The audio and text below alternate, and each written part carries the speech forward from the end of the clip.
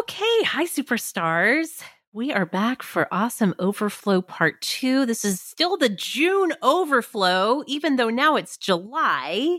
Unprecedented two-part Awesome Overflow, joined once again by my sister and sort of awesome regular, Emily Harris. Hi, Emily. Hi, Meg. We had so many awesomes ask us for advice about specific things that we thought, gosh, let's just do a two-parter here. We can do it. We're sisters. We give each other advice all the time and unsolicited. So Yes. let's just give some advice to the awesomes here. Yeah. Okay, so today in this part 2, again, unprecedented for unprecedented times, we have questions. Actually, some of these are a little bit more serious. We're going to talk about questions of like when to have kids, if you should have kids. On the other end of the family life spectrum, how do we deal with aging parents? Talk about some relationship dynamics, some self-confidence stuff. So we kind of saved the more introspective. Some of these are a little bit more, oh gosh, this is real life questions for this part 2 of the Awesome Overflow. So the first question is from somebody who actually had a question in part 1, Tiki Knacker on Instagram. And the first, she asked a two-parter, 2 questions here. Do you have any advice on being more comfortable in your own skin? And then what advice do you have for pivoting or starting something new? I actually, Emily, I was thinking about these questions that she asked, and I think they kind of go together. And I think a huge, huge key component that would be part of the advice I would give anybody asking this is to start with self-compassion. I have learned so much about self-compassion over the years, how important it is to treat ourselves with gentleness, with love, with tenderness, to speak to ourselves the way that we would speak to either our best friend or to speak to like a younger version of ourselves. There's something about that, especially if you think about how you would speak to a kid. I mean, think about you teach middle school.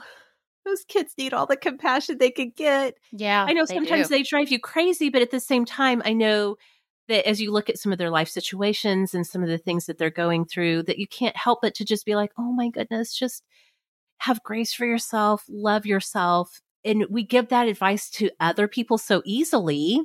I'm sure you've thought that as you've looked at some of your middle school kids. Yes. Yeah, for sure. Absolutely. And then when it comes to yourself, it's really hard to give yourself that same grace and compassion. Exactly. So when it comes to advice for how to become more comfortable in your own skin, I think that to start from a place of self-compassion. Would you look at your best friend or would you look at a younger version of yourself and be like so super critical and just be like, oh my gosh, look how you look in those jeans, or gosh, your skin looks terrible. No, we don't do that to the people that we love, because when we look at them, we're looking through this filter of love. Yeah. And so as we begin to really focus on compassion for ourselves, I think that it's a natural outgrowth that you do become more comfortable in your own skin. I don't think that you change your outward appearance, or you can't become how you want to look, or whatever is causing you to be uncomfortable in your own skin. You can't have the personality that you want to have, whatever it may be, and then have compassion for yourself. I think that the comfort follows the compassion. And so as you are more compassionate to yourself, as you're more loving and gentle and joyful with yourself, that just naturally comes to the surface that, oh my gosh, I'm pretty comfortable with who I am, because you've been building those new grooves in your brain, those brand new grooves.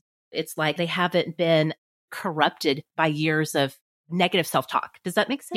Yeah. Oh, yeah, definitely. And so I think that can kind of dovetail with this idea of pivoting and starting something new. It's the same thing. Like you just said, when you're thinking about your middle school students, like give yourself grace. Sometimes when you do make a big pivot, you start something new. Gosh, that to me, at least in my experience, that's when all kinds of negative self-talk are going to come to the surface. Right, like, who do you think you are? Why did you think you could do this? You are obviously going to fail at this. Like any kind of old negative Nancy talk. Yeah. It's just going to come to the surface naturally, because our egos are going to be really threatened and like, oh no, you're trying something new. You're going outside of our comfort zone. This is danger. And it's going to try to shut that down. Yeah. And we've got to just be like, ego, it's okay. It's okay. We're doing fine. Nothing bad's going to happen here. Yeah. I know, just to speak on my own experience, whenever I try something new and I don't get it the first time, I get so mad at myself. I have always been like this. Mm-hmm. Even the simplest things like learning how to use an Instant Pot. I'm scared of them because I'm afraid they're going to blow up or something. Me too. Or I'm going to burn myself on the steam or something. That's why we don't have one. Right. And so Matt was showing me how to use it. And he was just like, okay, you do this and you do this and you do this. And I was like, I don't understand. And he was like, well, this is the first time I'm showing you how to use it. So just chill out and, you'll get the hang of it. But yeah, and that can go with something as simple as trying a new hobby or changing a career path or anything big or small. Absolutely. It's so true. It's so true. Give yourself grace. One of my favorite things that I like to say is allow yourself to be a beginner. Whether you're pivoting into something new or you're starting something brand new, allow yourself to be a beginner. And again, we wouldn't go out and look at the 5-year-old kid who's learning to ride a bike and be like, oh my gosh, you fell down. You're an idiot. Oh, why did you do that? We would never do that unless you're a monster, unless you're a serial killer. Then you're probably not a superstar.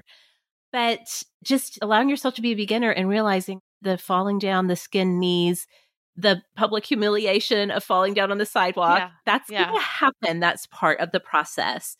And I think it's one thing to know that cognitively, but in the moment, that's where the rubber meets the road. That's where you really have to overcome that negative self-talk and just be like, I am okay with being a beginner. I am learning right now. I'm in the learning phase, just like whatever your mantra needs to be, and just really focus on that. Not to the point, we're not talking about having some kind of self-imposed toxic positivity here, but just the reality is like hardly anybody is an expert at something when they first try it or when they first make that move. And that's okay. You'll get to where you want to be eventually. But again, this word keeps coming up, that disequilibrium of starting it new. It's a little disorienting, and that's okay. That actually means that you're doing it right. If you feel a little off kilter because you're learning something brand new. So again, it kind of all ties back into that self-compassion thing, I think. Yeah, for sure. Okay, here's a good one. Be interested to hear what you have to say about this. I have some thoughts. Okay. Carlia86 on Instagram asked, how do I convince my husband to pick up after himself without always feeling like a nag? What thoughts do you have on this? Goodness. Well, it's kind of tricky because I think when you have something that bothers you in a relationship, even if it's something small that is really important to you, I think the time to not talk about it is when you're seeing it happen, like there's socks on the floor, or there's like laundry thrown about the bathroom. I think that when you address it right then, I think is really probably one of the worst times because you're kind of coming at it from you're in the heat of the moment. Place. Yeah, exactly. You're in the heat of the moment. You're angry, and it's probably just not going to go well. Yes. So I think rather than doing it that way, I think having an intentional conversation about some things that bother you will probably be more effective. I would totally agree with that. I think that there's a couple of approaches to take here. I think the first one is a direct approach that you were just saying. Have a conversation not right when you're agitated, because then you're going to have a very angry energy around it. Your partner immediately on the defensive. Yeah. And I noticed in Carlia's question that she said, how do I convince my husband? I think that if we can make a mindset shift to, instead of convincing the other person of something, if you could shift your mindset to like, how could we collaborate in this? Yeah. Kyle and I, and this goes back to his coaching days, we often speak in terms of like team teats. We're on the same team here. That's like a really strong part of our family culture. Yeah. Is we're all on team teats. And so let's just say socks on the floor. That's a low stakes thing, but it's an adjutant, especially if you're trying to keep things tidy, if you're trying to teach your kids, like your dirty clothes all go in the dirty clothes basket, but then dad isn't doing it or whoever, your partner isn't doing it. But it's still pretty low stakes, right? It's just socks. Let's use that as an example. So to take a collaborative approach, you could sit down and have a conversation and be like, okay, we need to have a team meeting. I know this doesn't seem like a big deal, but it really is agitating to me. It's making me feel like we're not on the same team when we're trying to do this. Everybody puts their dirty clothes in the dirty clothes basket, and then I see your socks on the floor. I feel like you don't respect me as part of the team. Like, you can put whatever verbiage around it you want. Yeah. But you want to come at it from, we're all in this together. I don't feel like I can fully do my part of being this team, being a leader on this team when I'm feeling agitated about something like socks. So can you meet me in this? Like, can you help support me in being the leader of this family that I want to be by putting your socks in the dirty clothes? And so I think the first step definitely is to have that direct conversation. Your partner just may be oblivious to the fact that, oh, this is causing her daily agitation when she sees my socks on the floor. Yeah. I think the second approach would be to take it more than to physically, especially if it's just picking up belongings in general, to making it their problem. It doesn't have to be your problem all the time. Right. And what I mean by that is you have one, I don't know, a box, a crate, something where if you see their stuff out, you or the kids take that to that person's box. You don't put it away. If they can't find it, you can be like, check the box. I don't know.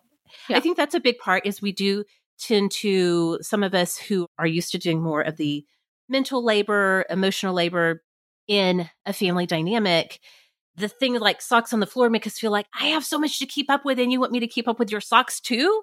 Right. Just figure out a solution where it's not on your plate anymore. Yeah. And it becomes their issue to deal with. What were you going to say? Yeah. Or just leave the socks there. And then when they don't have any clean socks, feel like, well. Yeah, that's what I was going to say. Third thing being the total natural consequence. This is something I do with the kids, especially when it comes to dirty clothes, because the girls, our teen girls, have a tendency to leave their dirty clothes all over the floor. You don't know what's clean and what's dirty. Gosh, I sound just like our mother. Yes.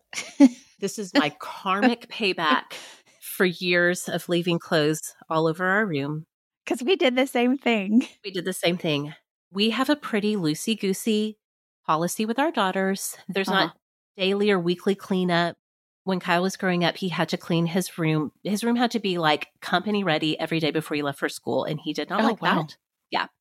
And so he tends to go to the other end of the extreme because their room is right at the top of the stairs. And I'm like, just keep the door to your room closed. I don't want to see that when I come up the stairs. But if it gets nasty in there, then we have to have a come to Jesus, get in there and clean your room.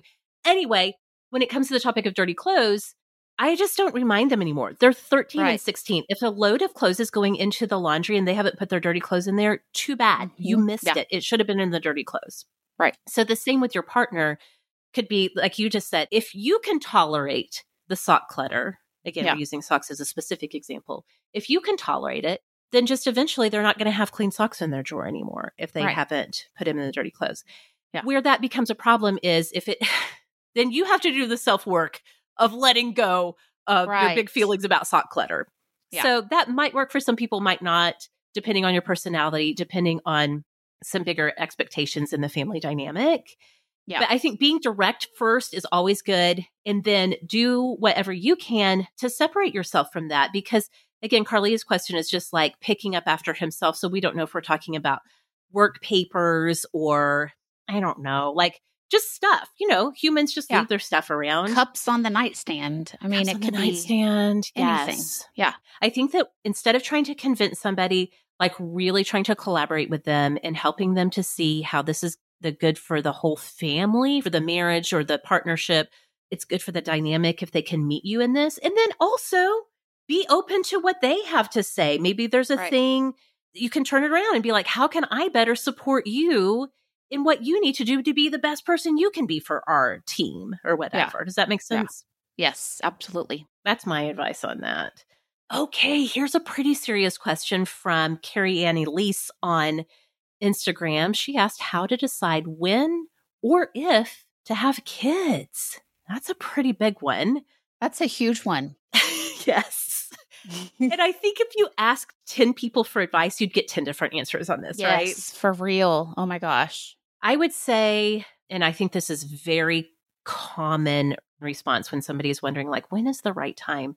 I would say there's not usually an ideal time, Yeah. to have kids. Yeah. There may be times that are more reasonable than others. We were married for 6.5 years before Daisy was born, because during that time, Kyle was doing his grad assistant coaching time, which meant that he was at the football offices all the time. And as it turns out, just football coaching life in general wasn't that great for having a family, but we thought we could manage it better when he finished up his grad assistant work. Didn't work out that way, but whatever. Yeah. So we waited for a good chunk of time before we started. But then sometimes things happen, and it happens in the midst of a not ideal season.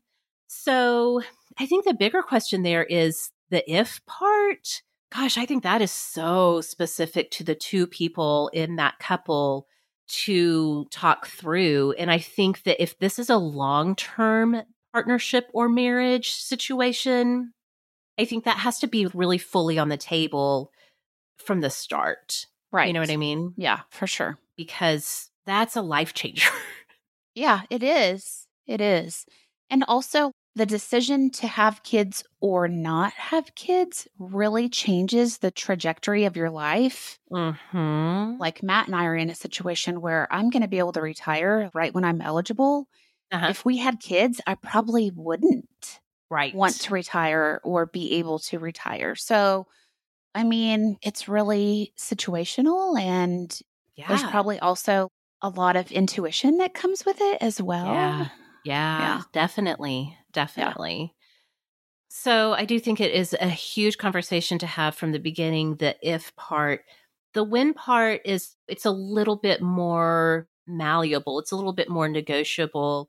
But I do think that just keeping those communication lines open, and I know we kind of intimated this in part 1 of the advice we were giving, but honestly, this might be a good question to take to a counselor or a therapist.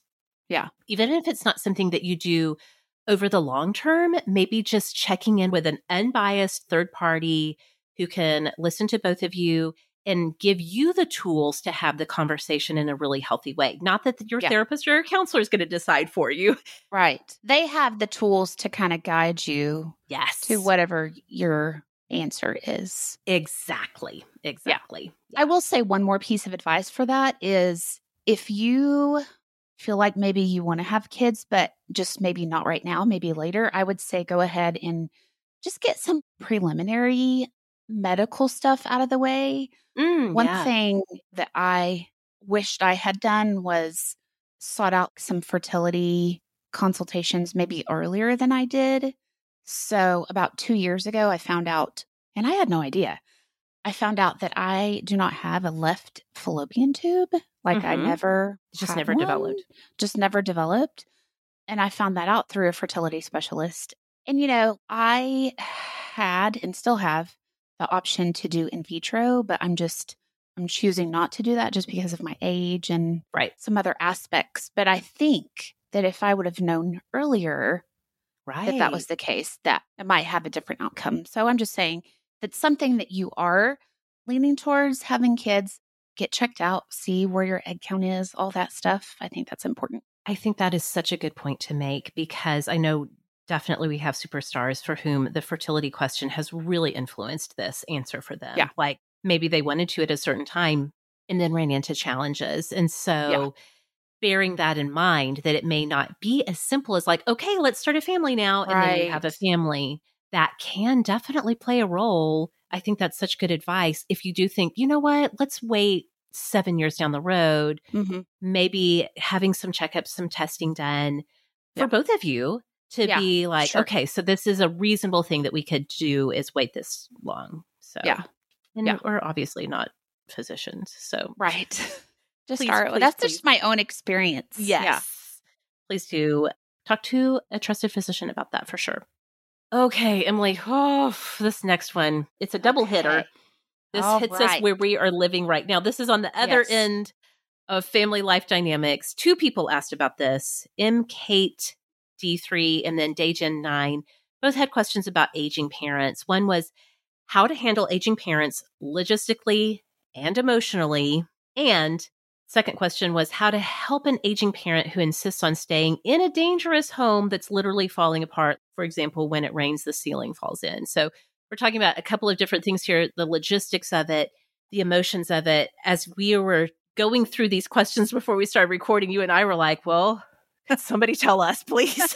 Right, Help exactly. us. Yeah. Somebody. Yes. This question has come up so often recently in the Hangout group. I think that just like it's in the atmosphere. A lot of us who are moving into this stage of life of firmly middle age have parents who, gosh, we're unprepared for how do we navigate this with our parents?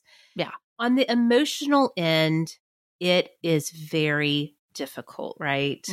Yeah. It's really hard to see your parents' health failing physically. It's hard to see their mental faculties begin to fade.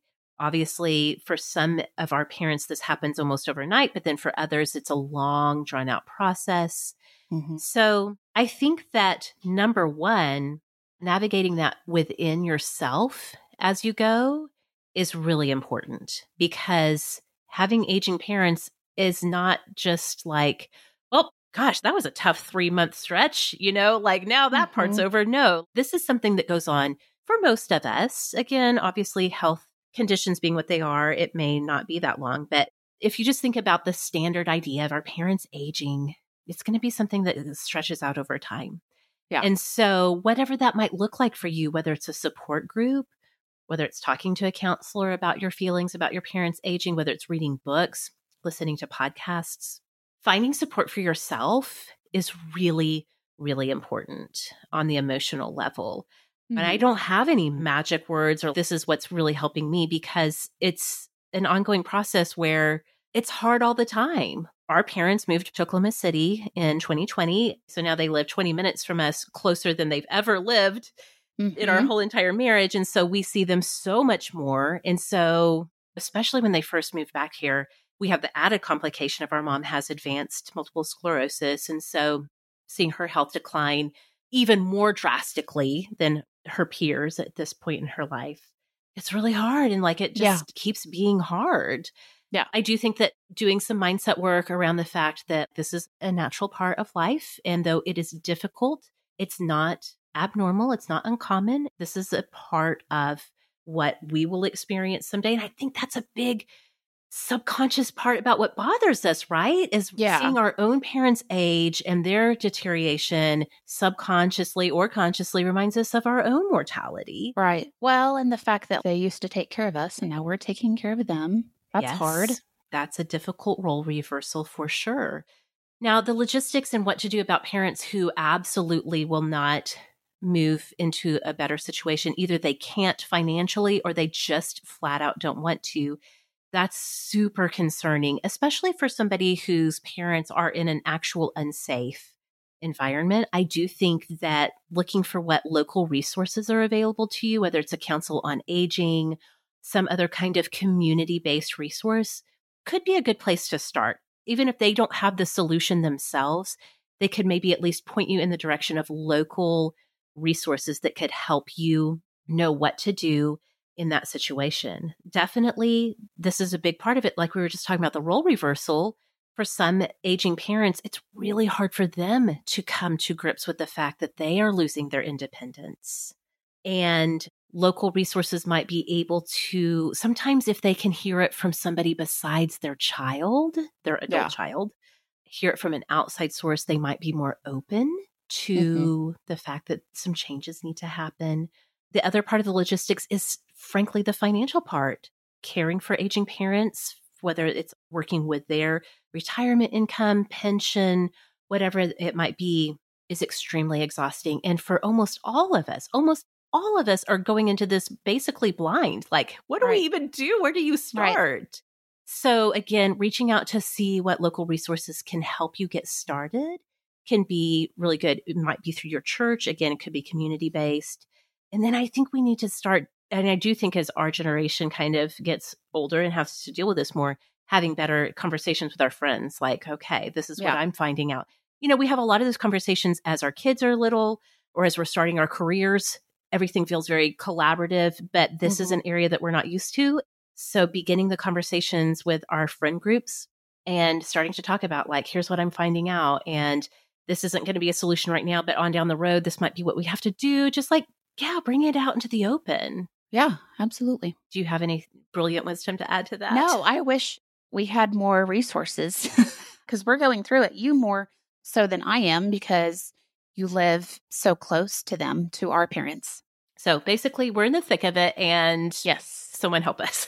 Yes. Right. Okay, let's switch gears altogether and talk about something very related to our generation that doesn't have to do with our kids, our parents, or anything. This is from Instagram, awesome Christy0315.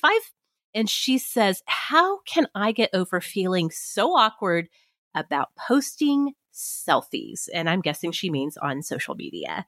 Yes. What do you think, Emily? First of all, do you feel awkward about it or do you embrace the selfie? I feel awkward about it all the time. Okay. Because whenever I look at myself, I see that my eyebrows are crooked and uneven. Aww. Or my face needs a little more powder. But also, I will say that doesn't keep me from posting selfies. Yes. So I don't know. I mean, I think you just can't be like, okay, well, this is me. You know, I don't know. I know what you you're saying because I have said before when I post a selfie or even just take one and look at it on my phone, all I can see are my forehead wrinkles or, you know, whatever. Like our eyes go directly to our insecurities, right? Yes. Yes. But when you post a selfie, I'm like, oh, my beautiful sister, look how big she's smiling. Look what she's doing. Her hair looks amazing. Her teeth are perfect. I don't even see any imperfections. I'm just like so happy to see your face. Yeah. And so I'm going to say again, I think coming back to the compassion piece is so important, having compassion for ourselves. And here's the hardest thing for me about selfies. When I post a selfie, I have to remember, like, this is who people see every day anyway. Yeah, exactly. Right? Yeah, that's so true. This is what they see. Like, whether or not I like or embrace or feel great or not great about my forehead wrinkles, it doesn't matter. They're there. Yeah. And anybody who sees me in real life is going to see my forehead. And whether or not they choose to focus on what my forehead looks like, that's on them.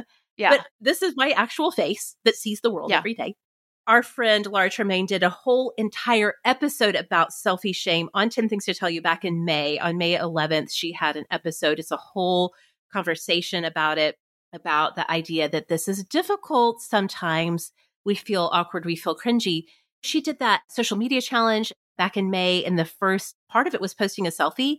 I loved that day because I saw for the first time in some cases, the first time, the actual faces of people that I have been following on Instagram for years. They're obviously virtual friends. I don't know them in real life. But for the first time, I could finally put a face with a name, and it was delightful. And so I think that having compassion for yourself, reminding yourself, this is the face I put out into the world every day anyway, can be really big. And then thinking about, I don't know, like I never, and I guess sometimes if you are a person who maybe you don't like to see when people post selfies, and so you feel uncomfortable, well, that's a reasonable thing. I do think it's worth exploring that with yourself. Like, what makes me uncomfortable when other people post selfies? With no judgment for whatever answer comes to the surface, but just kind of being, what is it about that makes me feel uncomfortable? And then that might kind of help you go down the path a little bit more about like why you yourself don't want to post selfies. Does that make sense? Yeah, absolutely. But anyway, I would definitely put a link in the show notes so that you guys can go listen to that if you haven't already, from 10 Things to Tell You. Okay, here's one that's a little bit more serious, but something I think a lot of us can relate to. Awesome Instagram, an awesome of Instagram, Alex H asked, the pandemic helped me to see a friendship that is draining me. How do I gracefully break up? So we talk about friendship stuff often on Sort of Awesome. It is a big part of a woman's life, our friendships, right? Yes. I think a lot of us can relate to being on the broken up with side of friendship. I think a lot of us have gone through that, and that can be heartbreaking. And one thing that I have heard, I know from my own experience, and I've heard from other awesomes as they've been talking about this friend ghosted me, or this friend doesn't seem to want to hang out with me anymore, is they're left with wondering why. Like, what did I do? What happened? What changed? So my advice, if you have come to the realization, like, I don't think this friendship is healthy for me anymore. If you're the one that has to make that decision.